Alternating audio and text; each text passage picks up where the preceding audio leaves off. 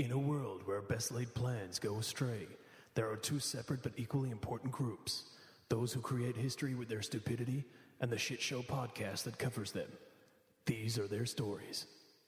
Good day, fellow lovers of Schadenfreude. Yes! Hello! And welcome to Shit Show, your weekly podcast covering all of the times in history, now, the present, and possibly the future, where the wheels come off man's ideas, inventions, events, and basically everything. History now and then further in time. Well, if you're listening for the first time because you've copped the immense amount of very undeserved press that we've gotten in the last week, Thoroughly undeserved. this is what you're in for. We are hacks. Welcome to the Shit Show. You are joined by myself, Gus, and obviously my co-host, Rig. Yep. How are you, great man? Good, mate. I'm very good. People who know my real name have actually commented on my status being like, are you Gus or Rig? I'm definitely Rig. I'm definitely Rig. You are Gus. That would be immense. If your real name was Gus, my real name was Paul, and we decided to make it Gus and Rig, flip the stakes. Anyway, Oh, so God. you've been well? You're emceeing a wedding on the weekend, weren't I you? emceed a wedding on the weekend. I took a wrong left turn at Albuquerque with that with that full glass of Lafroig, and it just got weird from there. But it was a great weekend. Saw two of my good mates get married. But I'm back in the booth and I'm ready to roll. I've got some delicious train wrecks for you this week and other segments. Why don't you tell the good people about what we've got in store for them? Yeah, so Rig has the segments this week, which means that he will be taking you through some comedic morsels, or possibly non-comedic. I mean, it's your show to judge. So if you don't like it, then it's supposed to be unfunny. If you don't like it, you can get out. Speaking of weddings, so I got married a couple of years ago, as you know, and my wedding suits were made by the same bloke that made my swan suit.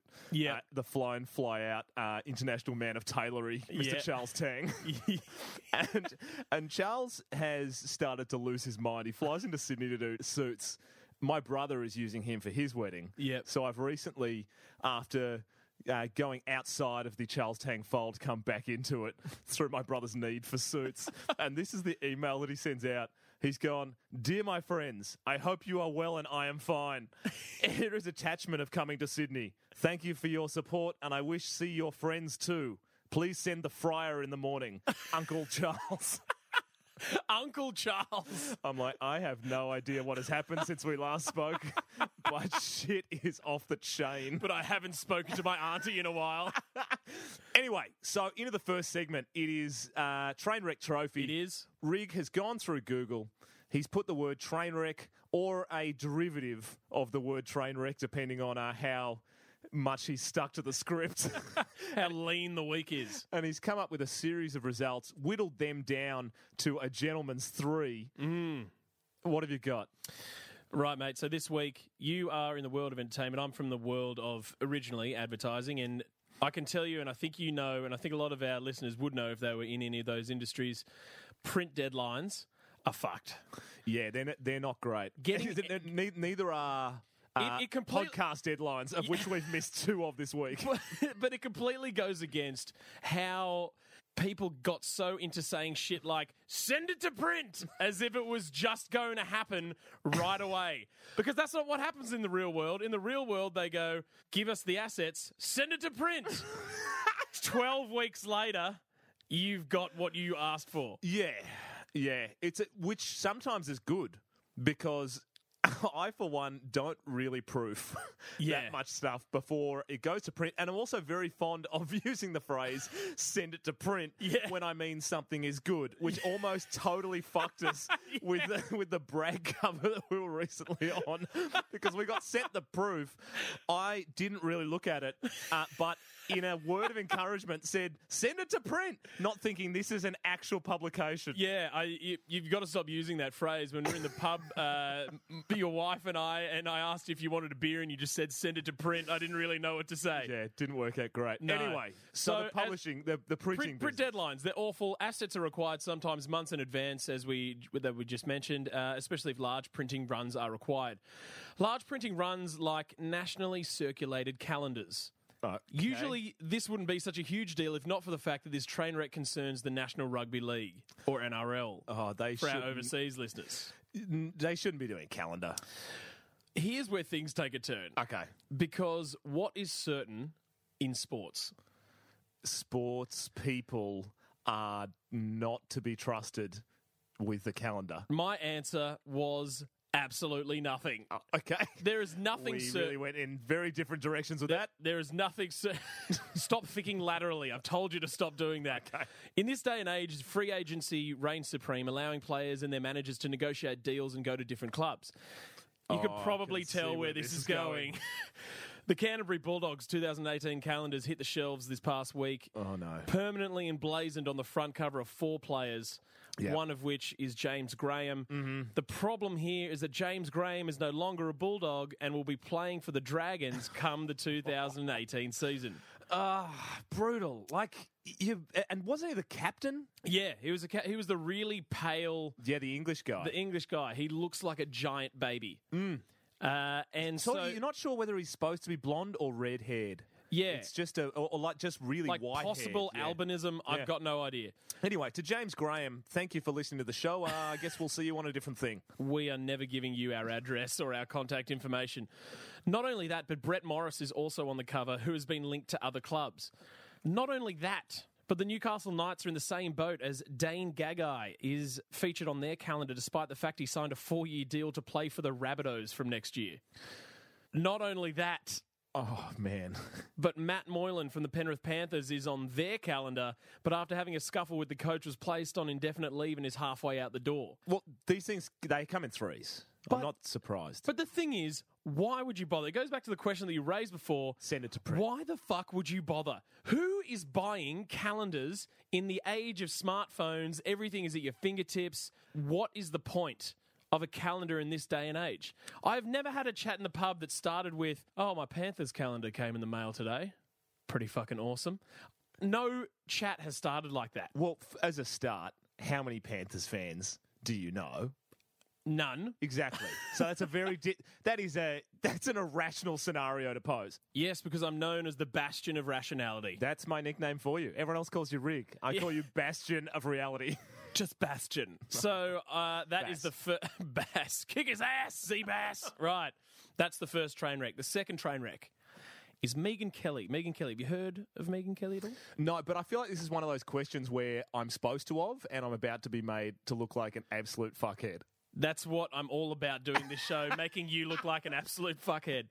Megan Kelly, so she's a TV show host over in the US and recently got her own gig on NBC. Mm-hmm. But what has to do with this train wreck and something that's very important to the story is that she was previously with Fox News. Go on. For many, many years. Okay. That's I've filed that. And on her Fox show, the formula was like that of many of the Fox News shows, as people might have seen or heard about. Yep, 400 scrolling news bars. Just outrage and scare the masses about the troubles of the day. Immigrants coming to take your jobs. Muslims are coming. Yep. The gay mafia wants to force you to make them cakes. Yep. Like, shit like that. And she was good at it. Like, real, real good. So good, in fact, that NBC threw her a $17 million a year contract to have her own crack. Shit, that is... at NBC. Is that a crap load for news? Seems on the upper side. But technically it's not news because this time it's a daytime talk show where she interviews celebrities. So you've literally taken the pit bull out of the dogfight and put it into a chicken coop. What could possibly go wrong? Only in this case, you're talking about Pitbull, the rapper / feature artist. So in her first week, she had interviews with the cast of Will and Grace. So the show's being taped, and a super fan in the audience of Will and Grace was a gay lawyer and obviously loved the show very much. Kelly's response to the fan asking a question of the cast was, "Is it true that you became a lawyer and you became gay because of Will?" Oh, that is offensive on one very large level. So that's caused a bit of an uproar in the LGBTI community. And Deborah Messing, who plays Grace, said later that she regretted going on. That's not even the worst thing that happened to Megyn Kelly this week. Later in the week, she interviews Jane Fonda and Robert Redford. She starts by saying how amazing Fonda looks and how she's aged with strength and unapologetically to the audience's approval. Then she follows this up with the following. You admit you've had work done, which I think is to your credit. But you look amazing. I read that you said you're not proud to say that you've had work done. Why not? Fonda, do we really have to talk about this now? Kelly, well, one of the things people think when they look at you is how amazing you look. Fonda, well, thanks. Good attitude, good posture. I take care of myself. But let me tell you why I love this movie that we did. Our Souls at Night, rather than plastic surgery. Shit got real heavy. Her face is like the Simpsons dude sucking on a lemon, like fighting back tears, like just Jane Fonda looks fucking pissed, as you would be. Yeah. If there's anything I know about women, which is fuck all, I was about to say, it's this particular it's segue that you going? would never ask that sort of question, and especially on live television. Yeah. There's an unwritten rule about plastic surgery, I feel, if you're a daytime or a nighttime television host, which is don't mention the war. It happens.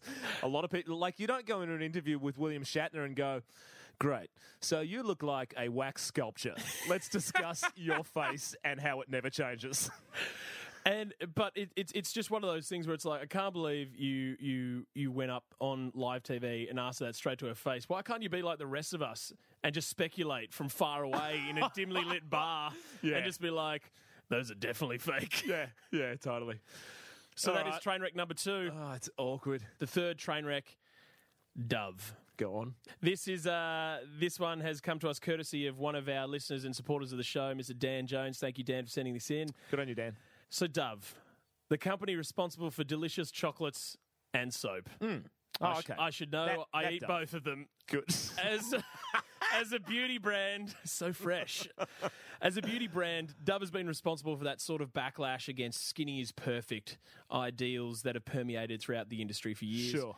They were one of the first major companies that started saying stuff like real is beautiful, beauty comes in all shapes and sizes, just really inclusive shit that has been diluted. Have you had plastic surgery? Yeah. All the really natural questions. Just really inclusive sort of shit that has been diluted to the point that it has now become the catch cry on every Tumblr page. And ironically... on the Instagram profiles of models who actually do adhere to the skinny is perfect ideals, just learn to love yourself. And she's got an 8-pack. Yeah. Love the skin you're in. And absolutely. you're just like, wow. So they're usually also pretty bang on about diversity as well, Dove. Most ads since the Real is Beautiful revolution have featured not only women of all sizes, but women of all races. Good. And it's super popular. So it should be. So it should be. Women love the marketing. They love the product. They're universally loved. They're the Morgan Freeman of companies. Well, I speak for soap-loving men when I say, good on you. Yeah. Good on you, Dove. That is until an ad went up on social media this week advertising Dove body wash. I'm going to explain it to you. It's one of those 4-panel dealios. Okay. So you're reading it cartoon? Top left to right.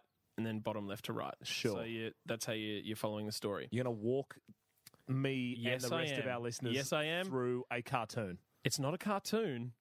Dove has never done cartoons. Okay, but it's a 4-panel animated It's a 4-panel storyboard. digital tile that has been put on their Facebook feed to advertise for body wash. Is it photos or is it drawn? They're photos. Okay, so it's not a cartoon. Why do you think that? Why do you keep thinking it's animated? Because it's a 4-paneler. I'm not from advertising. You've never seen a 4-panel picture on Facebook? They can have photos. We have the technology. What the hell? I don't use filters. I don't know what's... Okay, go on. So, it's one of those 4-panel deals. Cartoons. Yeah. Okay, just explain the cartoon. The first panel shows Mickey Mouse. No. So, the first panel... It's not fucking animated. Okay. So, the first panel, the top left, shows a black woman smiling and getting ready to take her T-shirt off. Yep. The next 2 panels are her lifting the shirt over her head. Okay. And the final panel is the reveal that, ta-da, underneath is a white woman. Oh, fuck. Dove body wash. No. Dove body wash.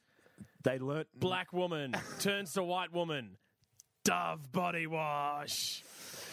See, I can't help but feel that if this was animated, it wouldn't have been such a big deal.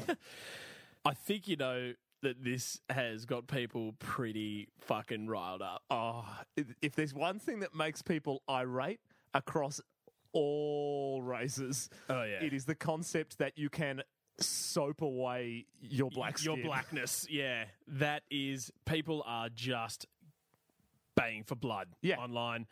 As they should. And that's really bad. Dove comes out and they say in their tweet apology, oh, no. We've missed the mark. What was the fucking mark? Yeah, this is the part where companies... What was the mark? Companies got to throw their advertising agencies under the bus. Who has sat in a room and been like, okay, this is what we've got in terms of our ideas for the Facebook feed. Top left panel, black lady, taking off her shirt, white woman, Dove body wash. Love it, send it to print. And then they've gone... There's no bad ideas in this room. What if it was animated? Fuck you, get out. We're making this photos. A bit of Mickey Mouse in there? No. So someone's actually approved this and they have missed the mark in just the worst way imaginable. But it's not the first time. A couple of years ago, they actually had a thing where they were advertising for one of their products, which actually said printed on the side of the bottle, for normal to dark skin. Oh, come on, guys. What? Even if that was somehow miraculously scientifically true, why? Yeah. Why put it on there? Just make a shampoo or a soap that works for all humans. I would not... Doesn't matter. I would not be pissed if someone told me...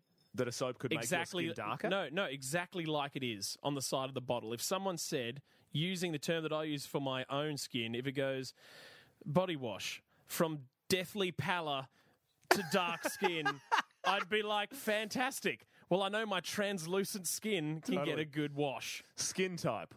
Central European. Skin type. Casper. That's all it should say. But that is the third train wreck for today, meaning that I'll go over the three train wreck trophy contenders for you again. Quick recap. So the NRL calendars went to print way too early. A lot of the players who are featured on there are no longer going to be at those respective clubs. Megan Kelly comes out hard out of the gate. Yep. Goes from hard-hitting scare tactics on Fox News to a fluff show where she still thinks she's on Fox News. And then there's Dove, who reckons you can scrub the black away with their body wash. Who are you going with? It's again, this is a no contest for the second week in a row. You cannot, in any form of business, use an ad that basically suggests that not only is white skin superior to black skin, but that there is a soap that can remove said black skin and turn it into white skin. It's Dove. Yeah. Dove is our train wreck this week. Well, Dove wins the train wreck trophy this week, which means it's time to play the anthem. Train wreck. Train wreck. Train wreck. Trophy. Alrighty. I was just going to jump back in, but good. So Rig is now going to move into our next segment, Poos in the News. Yes. Which I hate, but Rig loves. So of course I do. 50% of the people here want this to be happening. You're like someone in a long-term relationship who I'm just tolerant. doesn't care, and you're just like, look, whatever makes you happy. After the love is gone. So, Poos in the News. Rig brought this segment to the show. He keeps it alive through his enthusiasm for it because, as we all know... It's running on heart, this segment. Light defeats dark. I didn't mean it like that. I meant like happy beats sad. You are the Thank you, Dove. You are the Dove of this podcast. That's not at all what I meant, and I apologise to everybody. But Rig has gone into the internet. Into the internet. Like the cast of the Magic School Bus, Rig is inside the interweb. And In the computer? he has found an instance in the news of someone either pooping in public, having an issue with their bowel movements, or generally just a shit-related piece of news. There we go. Really lowbrow. If you want, it goes for about 6 minutes, so you can just skip right ahead. Or don't, because this week's edition is quite short and sharp. To your joy. Go on. Comes from far north Queensland. Reported first in the Townsville Bulletin. FNQ. Land of the Cowboys. That's it. So, 10 a.m. last Thursday, the police receive a call regarding theft in the suburb of Bowen. The thief had gone into their carport and yard and stolen multiple items. These items were an 8.5 kilo barbecue gas cylinder, 6 garden ornaments, 6 pot plants, and 10 outdoor chairs. Great. He's stolen a fucking Corona ad. He's stolen a Corona window display. And before he's gone, he's just like, looked at it like an artist, looked around the carport and go, it's missing a little something. And he's done a Bob Ross with his own shit and has smeared shit all over the walls of the carport. Everywhere. Cave painting style. People are going to be in Bowen. Don't know why you would be, but they'd be in Bowen thousands of years from now and be like, what does it all mean? I think that's some kind of beast, and those look like, primitive men. Yeah. A primitive Corona rat. From where you'd rather be. Shit all over the walls. Yeah, that's I'm no detective, but that's... I never said you were. Oh, sorry. But that screams crime of passion. It takes passion. That's a lot of revenge. It takes passion to go full Jackson Pollock with your own shit. No self-respecting pro-criminal decides at the end of the heist to shit on the floor and smear it on the walls. Like, that's some real amateur hour stuff. Yeah, I know, but I felt like he had the creativity in him. He's there, standing there, and he's just walking out with his pot plants and fucking 20 deck chairs and just going, putting his thumb up, just seeing what sort of shades he can work with. Yeah, he's got a fairly thin colour palette when you look at that. But how do I portray the light best? I will call it the blue stool. And so that is Pooh's the news for this week. Yeah, that was short and sharp. That was still short at large. Sharp. Well, I mean, that sounds like an inside job. You've heard it here first. When you look in the paper and find out that a Bowen homeowner got really drunk and shat in his garage and smeared all over the walls, that's what just happened. This is Kiwi who sold his car pissed all over again, just with shit. Yeah, absolutely. Which means that it is time for our favourite segment, vis-a-vis my favourite segment, vis-a-vis your favourite segment. One Star Reservoir. Cue music!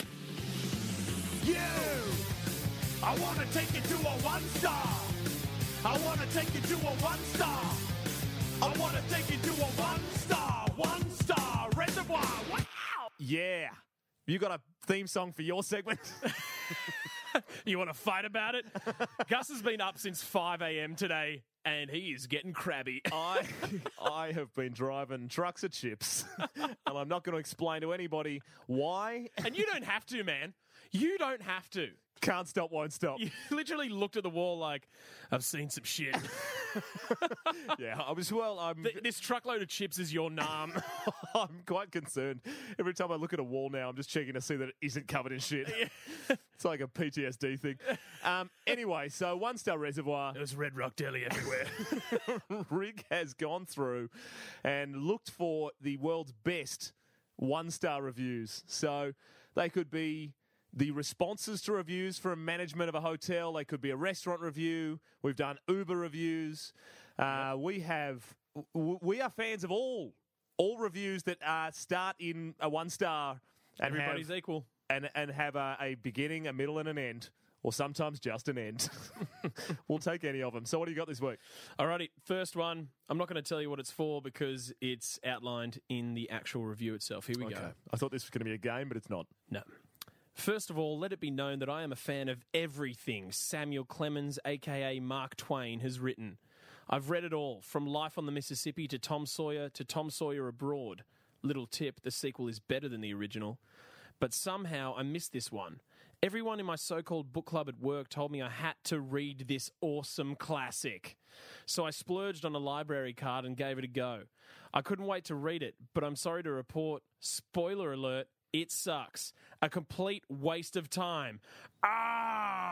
Huckleberry Finn? More like Suckleberry shit. Oh, that last bit doesn't make any sense. What was Mr. Twain thinking? He wasn't.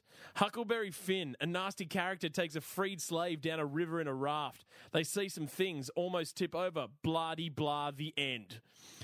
And it's all written in pitiful child speak. Was Mr. Twain's keyboard broken? Sad. What was I thinking when I checked this out? I returned it late and had to pay a fine. I ripped up my library card and receipt for the payment. Yeesh, that was an adventure I never want to relive. Mr. Twain, I want my 5 hours and my 25 cents back. That was a review for the book? Yep.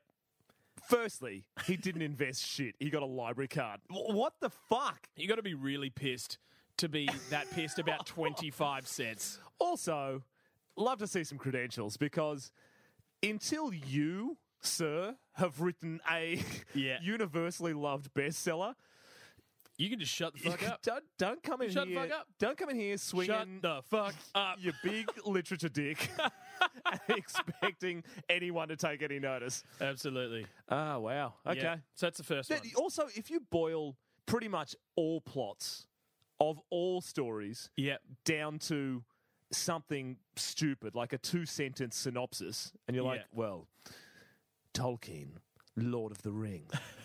Short man goes in search of volcano. It's like, okay, well, that doesn't sound that great. Well, I won't be reading that. Man versus shark, Jaws. That's just, yeah. Fuck, we should do one. Actually, I reckon I could look it up. Have you ever come across the English to other language translations of famous films? I think I've seen some of them in the past. Yeah, there's some absolute crackers. My favourite one was the movie with Justin Timberlake and Mila Kunis, Friends with Benefits, is in some markets just called Sex Friends. There's an awesome one, which is The Sixth Sense, which in Japanese just translates to "He's a ghost." Oh, he's a ghost. Can you imagine being Japanese and watching the end of that movie? Right, so that is the first one. The second one, I'm taking you to Supermarket Reviews. Oh, yeah. A place we have not gone. This is the final frontier. This show, boundless territory in front of us. Supermarket Reviews will be immense. Here it comes. Everyone is unhappy.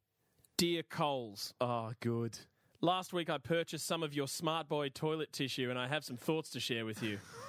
For my first use, I folded it twice like I normally would, but it was so weak it broke, at which point I realised I had fingered myself. That's right. No romance, no weekend in Venice, just one swift digit up the wrong'un in the cold bathroom. So what exactly is smart about Smart Buy? My eyes certainly smarted a bit as I jabbed at my rectum. I spent the next few minutes in the saddest bathroom scene since Oscar Pistorius, debating whether to sacrifice a bath towel, a sock, or a fleece of the first staff member I find at my local store. A few more minutes passed, the anger subsided, and I made a second attempt. You see, this stuff might be half the price of branded stuff, but I found I needed to bandage it tightly 7 to 8 times around my hand to prevent me from molesting myself a second time, leaving me looking like an Egyptian mummy that's just performed a prostate exam. The feeling of shame was soon replaced with regret as I realised I had better things within arm's reach to do the job. Even the pumice stone on the edge of my bath looked like it could do a better job than the stuff you supply. I noticed in the news today that your sales have dropped 7.5% in 3 months. Looks like it's not just the competition you can't wipe out. At the very beginning of that, you described that as smart boy. And it's Did smart boy. I say smart boy? Definitely. Who's a smart boy? Oh, that my cheeks hurt. That is amazing. So that's the second one. Also, if you're trying to wipe your own ass and you are pushing so hard with a finger that you manage to jab yourself, you need to rethink your technique. It's like wiping your ass with a stiletto. Oh, just put a tissue on the end of this high heel and go to... Oh, my God. Ooh. Oh, okay. So here we go. Oh, that is some of your best work. Right, so here's the next one. I'm in face pain. Here's the next one. It is a review for Original Source, like SOURCE, body wash. Okay. Original Source, can we talk? I'd like to take you back to around 6:45 a.m. this morning when I stepped into my bath and found that my usual rather innocuous bottle of shower gel had run out. A tad irritating, but fortuitously I had a solution close to hand. A brand new, unopened bottle of your very own mint and tea tree shower gel. My bodily cleanliness was assured once more. I breathed a sigh of relief. I took the mint and tea tree shower gel and began to work it into a lather. I applied it first to one leg, then the other, and shaved them diligently. Yes, feel free to be impressed at my commitment to body defoliation at 6:45 a.m. on a Wednesday morning. I was too. So far, so good. I'm not. I washed my arms and shaved underneath them. I washed my neck, breast, stomach, and back. Thus far, it had been a positively first-class bathing experience. And then... Yeah. Oh, dear God. My vagina was ablaze. For a moment, I wasn't entirely sure what had happened. Had I repeated the never-to-be-forgotten error when I managed to apply hair removal cream, which was strictly not for front bottoms, to my front bottom? Had a stray spark inadvertently set light to my pubic thatch? Because it fucking felt like it. Yes, Original Source, your innocuous-looking green bottle of so-called shower gel, it turns out, is an absolute fucking liability. My flaps were on fucking fire. I had a quick look at the ingredients list to see if it contained gasoline. It did not. There was a warning, though. Keep away from eyes. Keep away from eyes? Keep away from eyes? Frankly, my eyes were the least of my problems right now. I frantically scrubbed my flaps, which by now felt as though they were being ceremoniously scrubbed by ants wearing ice skates laced with chili sauce. 7,929 tingling leaves claimed the front of the bottle. Tingling. Tingling? This wasn't tingling my minge. It was starting a fucking bushfire down there. Some 12 hours later, my front bottom has finally calmed down, though may well be suffering from as yet unconfirmed PTSD. My eyes have eventually stopped watering, and so in the interests of public safety, I thought I would pen you this missive. May I suggest a rebranding of the front of your bottles of mint and tea tree shower gel, something along the lines of the following: 7,929 tingling leaves, which will accost your genitalia until it screams for mercy. If nothing else, it will certainly stand out on the shelf. Anyways, thanks for brightening up my morning and my front bottom, which has never been so lively. Oh, man. Please. I don't ask much of you. This is quite an easy working relationship and friendship. If you ever say front bottom to me again, we are fucking done. And that, my friend, is the end of One Star Reservoir for another week. Epic. Yes. Which means that we move on to the meatier portion of tonight's feast, the plat du jour of Shit Show this week. Gus has gone away and he's gone through the annals of history to find a shit show worthy of this slot in the podcast. Gus, what have you got for us, buddy? Mate, wow. All right, let's dive in. I'm taking you, my friend, to the 18th century. I know listeners... That's usually my sort of MO. This is...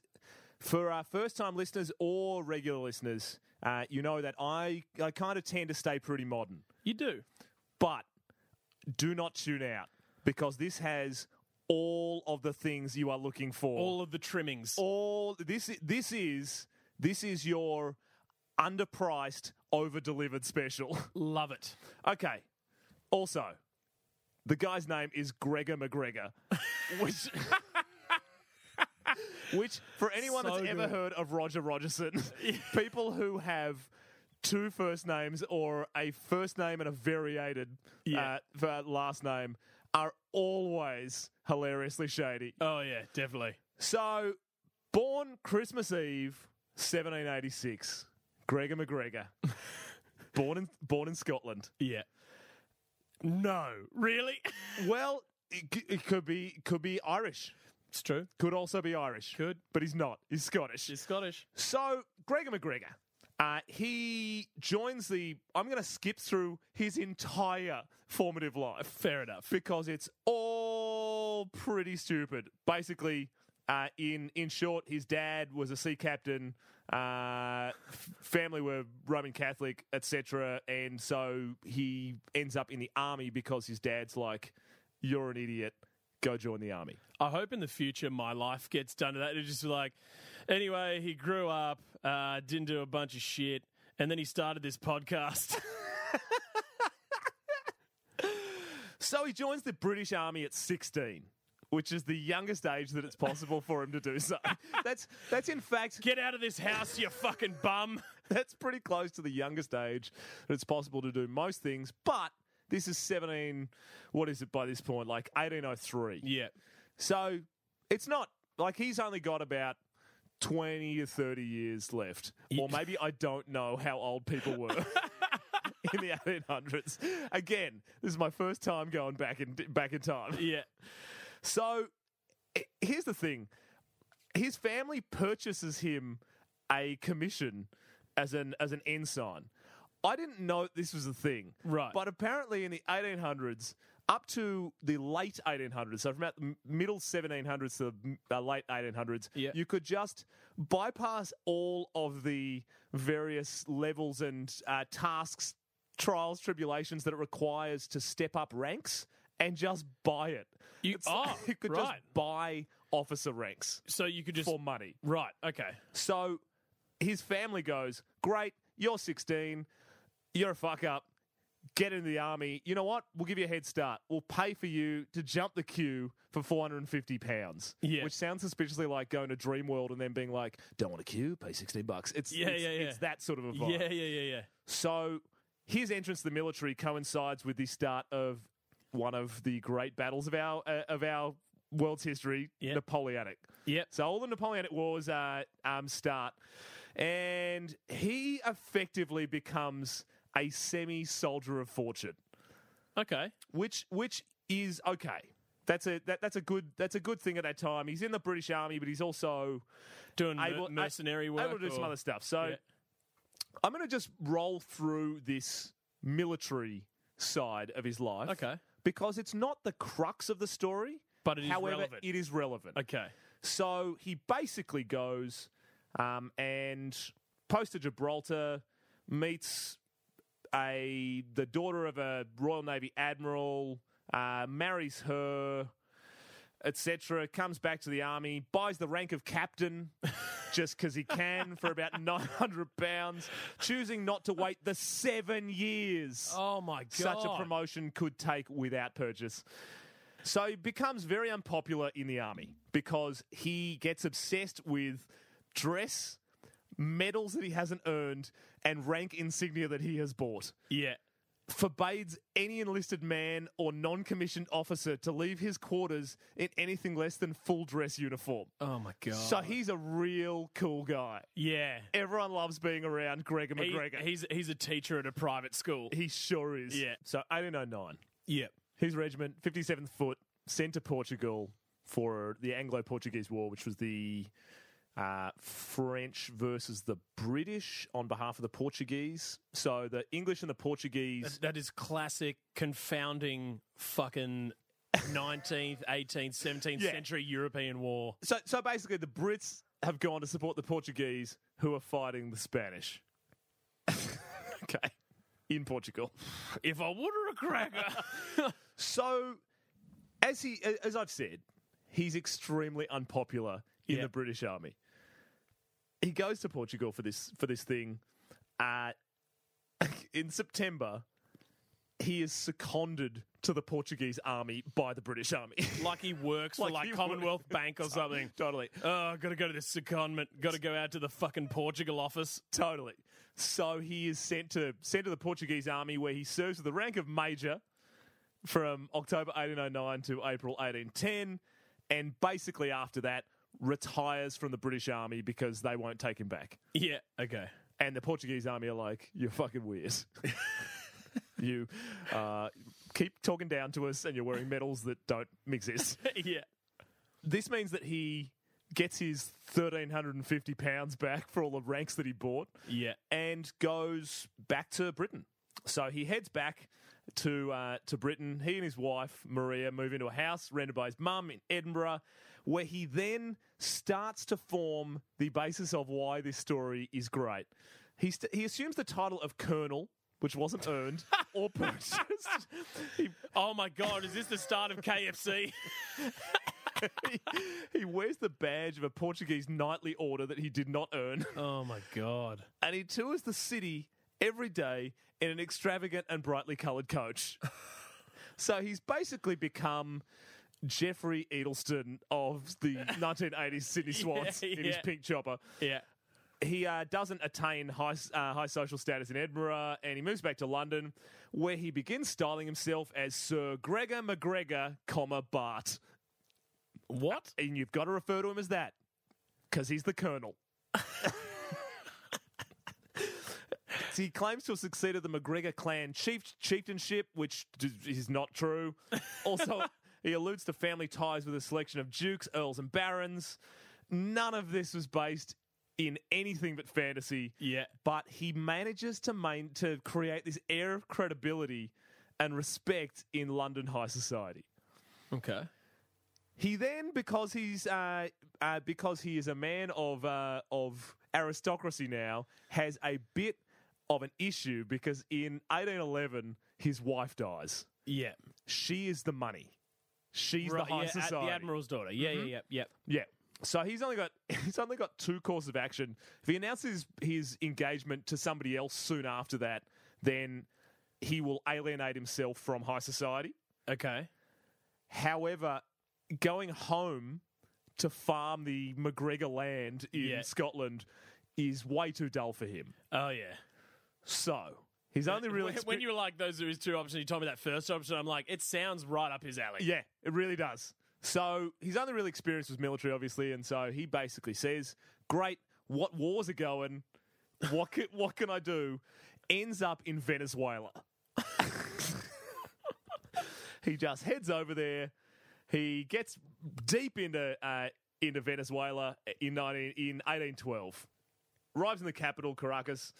And unfortunately for him, he arrives a fortnight after much of the city's been destroyed by an earthquake. So no one is particularly pumped to see anybody, let alone a bloke who has... Fucking Colonel Sanders. Who has unbelievably draconian dress sense and talks down to everybody. Yeah. He ends up meeting this chick because he claims he's a knight of the Portuguese Order of Christ. He is selling some bullshit. Oh, yeah. Some serious bullshit. Serious snake oil here. Yeah. Sir McGregor, he's saying that he's a former British Army colonel, etc. He creates this fake battle that he won. Venezuela go, well, fuck. All right. We'll take it. There's no fucking LinkedIn back then. Nope. There is no background checks. Do you have a reference? No. Nope. Okay, you're in. Yeah. We cannot be asked. Yeah. We just had an earthquake 2 days ago.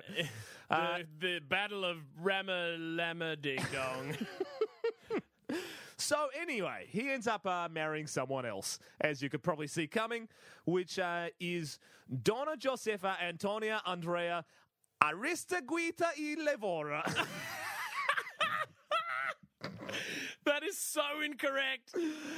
Oh, my God. I apologise to She became super Italian at the end there. All Latin speakers, Spanish speakers. She's the daughter of a prominent family in Venezuela and also a cousin of Simon Bolivar.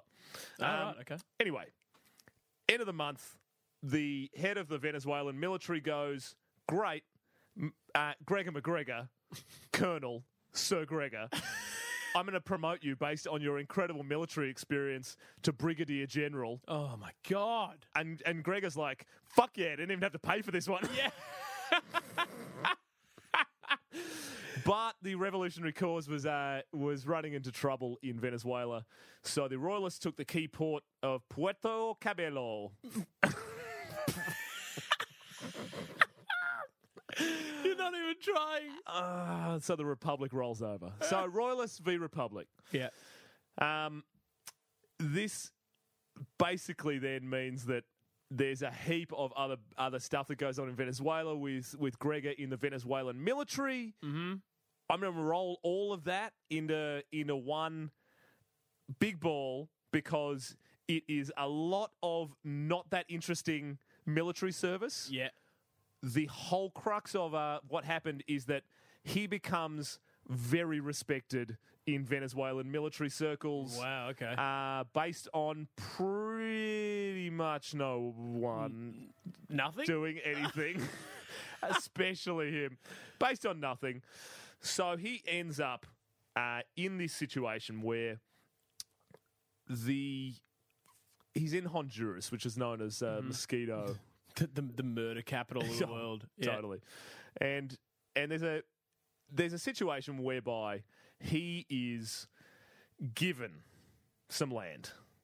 They're called King George Frederick Augustus of the Mosquito Coast, which is basically the Gulf of Honduras. Now. Okay, yeah. Mosquito people, they're descendants of African slaves, indigenous people. He played a hand in helping to defend some of their land. It's not that important. Basically, the king says to him, "Great, thanks so much for that." So, in 1820, the king signs a document granting McGregor and his heirs a substantial swathe of Mosquito territory, Okay. approximately 8 million acres. Jesus. Which is Fuck. just like larger than Wales. Yeah. I don't know if the king didn't realise how many zeros it's putting under it, but it gives him a dick ton of space in Mosquito. The only problem with this is that all the land that he's been given is completely uninhabitable. So it's Australia. It's way worse. It's totally unfit for cultivation of any crops whatsoever. Yeah. Can't really run livestock. There are some furious Indigenous locals. Yeah, I understand. Yes, the parallels to Australia. Thank you, Rig. So it's roughly a triangle, and it is really, really. It's not a place that you could possibly ever live. Really dense jungle. A couple of huts. There's hardly anyone lives there. Yeah. And it is basic. It's life. like National Geographic. Exactly. Yeah. So this is where our portion of the story really sort of kicks into gear. Yeah. So as you can see from all of the character development up to here, Gregor McGregor Is a serial liar. he does not mind a bending of the truth. Yeah. So he dubs this area Poyes based on nothing. he just names it. It's apparently based on the natives of the highlands around the Black River source, who were not called Poyes. They were like the Pyres, but he's decided to just make it his own thing. Make it his own, put his own thumbprint on it. Yep. And so he returns to London, Yeah. calling himself the Cazique of Poyes, which is a Spanish-American word for a native chief, which is effectively the prince. Yeah. He claimed to have been created so by the Mosquito King, but in fact, both the title and Poyes were of his own invention. So basically, he is in a situation where 99.999% of people would return to London and go, yeah, I got all this land, pretty terrible, but yeah, I don't know. Maybe I'll go visit it someday. Yeah. Instead, he takes the incredibly small minority route, which is to start selling the dream of Poyes to investors. Was this like the first fucking pyramid scheme? Okay. Oh, no way. Now you're on board. Here is the go. Gregor McGregor, at the time that he returns to London, the financial climate in the 1820s is ideal for this kind of scheme. Napoleon's been defeated. British economy's expanding steadily. Yeah. There's a lot of manufacturing. Industrial Revolution. Cost of living was falling. Yeah, absolutely. Industrial Revolution. Interest rates were going down, so there's heaps of money in London. Yeah. Just fucking sacks of the stuff. Yeah. And everybody has their figure in Gold doubloons. as many investment pies as they can. And the big thing that everyone's going, got to get some of this. Land. Is, nope, it is investing in loaning. It is investing in loaning South American or Latin American countries money, because they will, at that time, they were paying on those sorts of bonds about 5%. Right. Guaranteed 5%. It's a government. They collect the tax. They pay you. That's really high at that time. The Brits were paying bonds that are about 3%. Yeah. So people were right into investments because they'd started to get involved with things like mining companies that would pay a 300% return, etc.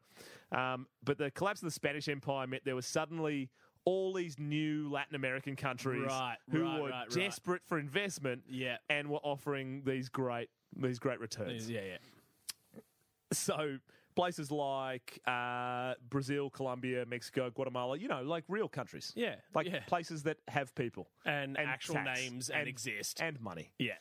Not a lot of it, but still some. Yeah. Anyway, investors are hunting for returns. Gregor McGregor starts offering Poyes loans, bonds, at 6%. Oh. So he undercuts the whole market.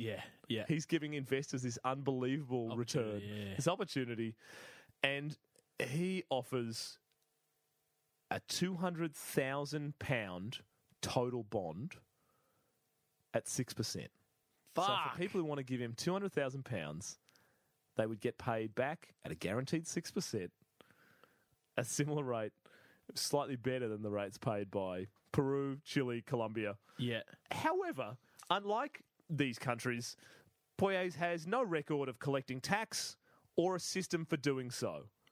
Oh. And McGregor is up front and says we don't collect tax, but we do have a thriving society. It's a land that is it's the Field of Dreams. It's Nirvana. And it's so abundant in natural resources that export tax revenue, once the country gets its seed capital and its first boatload of educated, white collar, smart visionaries there, the export tax they'd all be making would easily cover the interest payments on the debts, and everyone would double their money, and then they'd cultivate the land, and they'd live their best lives, and the rest of it. It was free money. Yeah. Yes. Correct. So the Poyes settlement scheme. Here is the batshit part of all of this, because up to here, it's like, it's a guy who's just selling an island. Yeah. That he got given. It's like, okay. Gregor McGregor creates an entire propaganda campaign. Oh my God. including what in hindsight is quite obviously the first Lonely Planet-style travel guide. Oh, it's really? 355 pages, Holy written by shit. a guy called Thomas Strangeways, who happens to, funnily enough, be Gregor McGregor. Yeah, of course. He writes a Strange ways. Dr. Thomas Strangeways. He lived at 123 Fake Street, London. So he writes a 355-page guide to being awesome in Poyais.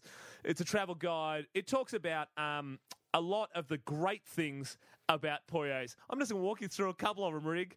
A couple of the choice excerpts of cannot wait. of what you could look forward to as a settler of Poyais. Okay. The natives were not only friendly, but loved the British. Said no natives ever. Yeah. The soil was not just fertile, but capable of sustaining 3 maize harvests per year, where only 2 per year had ever been experienced in any other part of the world. Oh, my God. The water supply was not just clean, clear, and abundant, but in the streams of Poyais, there were chunks of gold! Oh, what? Chunks of gold, What the Rig. fuck? The water's clean. This There's is- heaps of it. this And is in the water, once you've drunk it, look down. What's that? It's gold. All of this is a pokey machine. It's amazing. It's a pokey machine. Isn't it? The settlers should not have fallen for this because they were not common folk. They were people who had the sort of money at that point to buy into this scheme. Yeah. They were bankers, doctors, Lawyers, all that retired stuff. military Yeah. guys, lawyers, and they bought this hook, line, and sinker, Good which Lord. is amazing. It's amazing. So he promises of also that the forests were filled with valuable timber. It was strategically well placed near And the tree? gold. The trees, no leaves, just gold. Only gold leaves. Yeah. So they're also strategically well placed near Panama, with plans at that time for a canal being mooted even in the early 1800s. Mm-hmm. So there's a shitload of great stuff in this prospectus. Yeah. All of it. All of this. So the settlers, they jump on. The investors say, great, we're in as well. And so he manages to sell 2 different sorts of people. He sells investors that want to go and settle Yeah. and investors that want the returns. Yeah. The investors that want to go and settle, he puts on a series of boats. Shit. Here This sounds like the fire festival of the 1800s. This is the fire festival of all real estate. Because, he's got these boats. He targets fellow Scots. He targets them because he effectively says to them, we're Scotsmen. I'm a Scot. You're a Scot. A Scot would never lie to another Scot. They're like, yes, correct. So from there, it's just, Can't argue with that. this guy's speaking some serious truth over here. Which is amazing because then he goes into this this offshoot where for anyone that didn't believe him or was a bit iffy on the details, they're like, I don't know, I just need a bit more evidence. He gives them this travel guide written by Dr. Thomas Strangeways and says, Oh, no. you don't need to believe me. Believe Thomas Strangeways. Are you smarter than a medical doctor like Thomas Strangeways? And they read this thing, which is unbelievably detailed, and go, Yeah. well, no one could ever possibly lie this deep. Yeah. If this is a lie, then I guess I'm in for the ride. Said none of them. They thought it was legit. They thought it was epic. So he sold them on this thing because a lot of the settlers felt envy because Scotland had no colonies and England had all these colonies. Of course, they're like, yeah. great, Poyais. You got some colonies. I want some colonies. Let's go make a Scottish colony. Yeah. So he fills 7 ships of people. Fuck me. 2 set out ahead of the others. The Honduras packet departs from London in 1822 whereas the Kennersley Castle departs from Leith on January 22nd, 1823, and they both carried about 250 settlers. Shit. So shit goes south really fast. I bet. You know why? Because everything's fucked. One of the ships Sinks. can't find the island. Oh. And so they sail to what they think the coordinates are, can't find it, don't have enough rations. So they just sail around looking for it. Heap of people die. Oh, fuck. The other ship finds it, but go ashore and discover that the natives are not friendly to British. The place... Not psyched. Not psyched to see them. The jungle is not filled with valuable wood, just incredibly difficult to get through overgrowth. And the water, it's unfortunately not filled with gold. So they're starting to feel pretty pissed. Mostly because they swam ashore, excited about their new life, pushing their barrels of supplies for 12 months in front of them, not thinking that seawater and 1800s barrels equals no provisions. So all their shit gets wet and they have no food. Also, God. it's a difficult one, but they really, really did not think this one through, and people start infighting the officer class, the bankers and clerks, because they were assuming that they were going to roll into this city that was already built. They'd been given fake Poyes money. Oh, what? Yeah, old mate. He invented currency? Old mate invented currency. Oh, my God. He was just he was game of lifing. He's just like, yeah, you'll need this when you get to Poyes. Enjoy the gold. So these bankers get there. They refuse to help set up camp, which is really unhelpful for everybody else. Oh, yeah. Hunting and fishing trips are badly organised because everybody's a banker or a clerk or a lawyer or a doctor. They begin fighting over the remaining rations. The wet season sets in because they are way too in. They're like they're invested. Yeah. They still think that somehow shit's going to get better and that they can make the best of this, so they just stay. Wet season sets in. Children begin to die. Fuck. Huts are made like shit because obviously the bankers and the clerks. Yeah. So these guys are in trouble. So it's down to one man. One man has to save them. Oh, my God. I thought it was like, it's all down to like everyone's died except for one man. For one bloke. No. The bravest and most able settler on the island goes, time for me to go and get help. So he builds a canoe, and shortly after setting out to get help, he incredibly logically drowns. Because I shouldn't be laughing so hard. Because I just had this vision of this big burly dude, and he's just fucking making it out of like this abundant timber, and he's just going, "Don't worry, Mary, I'm going to find help." And then as soon as he goes like 30 meters out, he drowns. He just drowns. Yeah, what you're thinking of is a scene out of the Disney movie Moana. So it's also it's. I think it's funny because it's been quite some time. Yeah.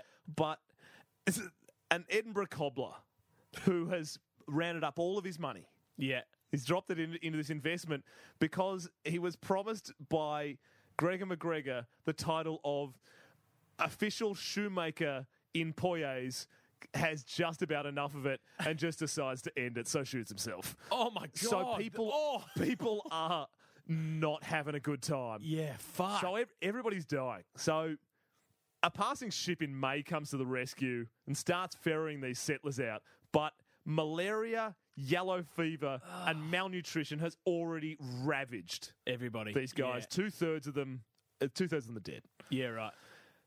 Word of all this reaches London. The British Navy sends ships out to catch and turn back the 5 other boats filled with 1,250 settlers that have been sent out to Poyes. You know Stockholm Syndrome, right? Yeah, I do. Yeah. So these remaining settlers that have survived basically Lord of the Flies, they've watched a bloke carve a canoe out of a tree, set off, and then drown in front of them, and the cobbler shot himself. Yeah. This has not gone well. They get back to London, and unfathomably don't blame McGregor. They blame the captain of their ship and say that they got sent to the wrong island, and McGregor's like, "Yep, sure did. Oh. You didn't see the Gold River? Oh. You didn't meet all the friendly natives? They love the Brits. Oh, it's the wrong island. Oh, There's it's the wrong island. There's a place called Pies. Oh, see, on Poyes, if you make a canoe out of a tree, it's a plane." That never would have happened on Poyes. What? Impossible to shoot yourself Excuse on me, Poyes. Sir McGregor, what's a plane? Shut up. Shut up. It's 1820. Oh, fuck. Fair. So he continues in just a mind fuck. He continues to sell investment in Poyes in London. People just keep buying this shit. They can't get enough of it. So eventually the British government steps in. Mostly because McGregor hears that. So that first boat that comes back is the people who... There's a bunch of people on there who are like, yeah, but we don't blame McGregor, it was the captain. He hears that there's another boat that's coming back. Yeah. That's full of... it turns out that the people who were like, we don't blame McGregor, were on the ship that got lost. So the second boat that's coming back is the blokes who were on the island. Yeah, like the drowning and the shooting himself. Yeah. Yeah. So he hears that they are none too pleased. Yeah. Gets the fuck out of Dodge. Yeah. So he leaves London. He basically goes, yep, I've got to leave for a short trip because my wife is of ill health. Yeah. And the British government are like, we don't care. Don't come back. Just leave. So he goes to Paris. Okay. Now, what's the one thing that historically con men have always done? Kept selling the same idea. Shit, yeah. You know who loves Poyes? The French. The French. The French love Poyes. Oh, no. So he's in Paris. He's wheeling and dealing. And the French are going nuts for this Rivers of Gold island. You can't see me on this podcast, but I'm just fucking face palming. So, fortunately, the newspaper, it was a thing in by this point in the 1800s. So the London press are basically going for McGregor. They're running a story every day. Yeah. But also, if you've kept up with any part of European politics and internal country relations over the past 500 years, the French and the English, they don't get along so great. They don't. So the French are like, it's like, yeah, he's Poyes. Vive la Poyes. Yeah. And the English media are like, seriously, like, we're not sorry for all the shit in the past, but no joke. We hate you and we're still trying to look out for you. Not joking when we say literally a guy built a canoe and drowned and a cobbler shot himself. Yeah. Don't believe this guy. So the French buy it and McGregor effectively runs exactly the same scam and manages to set up a couple of ships ready to leave for Poyes. 30 of them get passports because you need passports by this point. Right, okay. So they have to apply to the French government to get a passport. The French government have one of the most fortuitous red flags in history that pops up when they're fucking world map. when they pull out a map of the globe. Oh, I got it. Oh, I got it. And realize that the reason that they can't find what the code is for this particular passport is because Poyes ain't no country. Nope. So all these people, they're on the boat, they're ready to go. However, An obscure London bank lends £300,000 to Gregor McGregor because McGregor publishes a new Poyasian constitution in Paris in August 1825, this time describing it as a republic, which then put it under an entirely different set of rules. Thus, Thomas Jenkins and Company gave him a £300,000 loan in exchange for bonds, etc. But there's no real evidence that the bonds were ever received. Yeah. But the cash was. Anyway, so when they're about to leave, these 30 Frenchmen or French people, they're at the dock, and the French government rock up. The cops are like, guys, don't get on the ship. We're extremely confident that this island does not exist. Yeah. So off you get. So McGregor once again goes into hiding in the French provinces and insists he's innocent. They want to try him for fraud. He's arrested after 3 months. The French try and put him on trial. It just doesn't go well, and they send him back to Britain. Effectively, Tell me Britain's had enough. he goes back to London, where the furor following the Poyet survivors returning and bad-mouthing him had died down. So in what is an unbelievably stupid move... Don't. It's an economic downturn. Don't. All these Londoners had heard about this £300,000 loan from Thomas Jenkins and Company. Remember that? Yeah. So they see this as a show of faith in Poyet's. Don't do this to me. Because McGregor gets himself some publicists. Oh, fuck's sake. Who assert that the only reason the previous loans had defaulted was because one of his agents had embezzled all of the money. And all the investors buy this. McGregor's arrested soon after he returns to Britain, but he's released without charge because no one can do any kind of basic litigation at this point. So he initiates a simpler, less ornate version of the Poyet scheme, describing himself simply as the Cacique of the Republic of Poyets, and starts a fucking travel office. No. At 23 Threadneedle Street, which I assume is a fake street.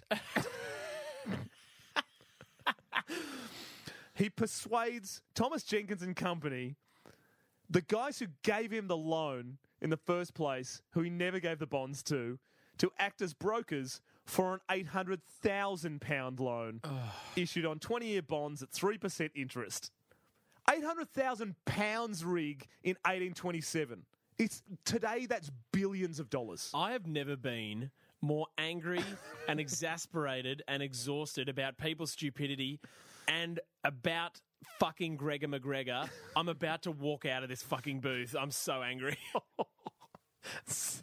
I cannot believe this. I actually can't. It's amazing. So McGregor, in what has gone from a lie to high-scale both currency fraud and Ponzi scheme, is printing bonds at nominal values of £250, £500 and £1,000. What the fuck? Here's the point at which he starts in 1828 just selling certificates for land in Poyets. This is because he finds out that the land that he was given, that land ownership, he never actually took it up. So that has lapsed. Right. So a lie that was kind of had a fragment of truth. Yeah. Or a fragment. Yeah. I don't think fragment is a word. No, it's not. A fragment of truth has zero truth anymore. Yeah. And here's the point at which King Robert Charles Frederick, who was the successor to George Frederick Augustus, the bloke who was like, have whales in Honduras, Yeah. finds out about Gregor McGregor All right, and Poyes. Here we go. What would you do if you are the head of a country where a guy's been running this mu- a credit scam out of it for the past 15 years? I would say imprisonment, but I'm that angry at this point, I'm going for execution. Nope. Instead, he goes, oh, there's some money to be made, so What? creates his own thousands of certificates What? covering the same invented country Oh my using God. the same prospectus because because they're like, oh shit. Well, I mean, they're buying it. Oh my It's a- fucking God. It's a seller's market. yeah. And they start offering them to lumber companies in London who buy them by the bucketful, directly competing with McGregor. So when the original investors demand their long overdue interest, McGregor could only pay with more certificates. And this is the point at which I hate this. I hate this. There's a point at which every dishonest man and his dog in London sets up a Poyes travel office. Oh, So what? these land certificates, So they are like the betting companies of now. yeah. So all these land certificates, they set up their own Poyasian offices in London. They offer land in competition with both McGregor and the Mosquito King. Fuck. Yep. Yeah. So it all comes to a head. In 1834, he goes back to Scotland. He's like, nah, competition's become too crazy. My reputation's shot. Lives in Edinburgh. He pays some of the money on a new house by not getting a job, but by issuing yet another series of Poyasian land certificates because they're still buying them, Rig. It's 1834. They're still buying them. This thing hasn't died. Fuck this. So Fuck this. So 1836, he's like, okay, enough's enough. I'm coming clean. I actually own a smaller republic right next to Poyasia. No, what the fuck? Are you kidding me right now? Yeah, he published the Constitution for a smaller republic, centered on the region surrounding the Black River, and describes himself as the president. Oh my God. McGregor sells some land certificates for this, gets some interest, No. but here's the No. thing, 1837, enough's enough, words out, and the last land certificate for what is known as Poyes, the fake island with rivers of gold, trees of value, and canoes that fly, is sold.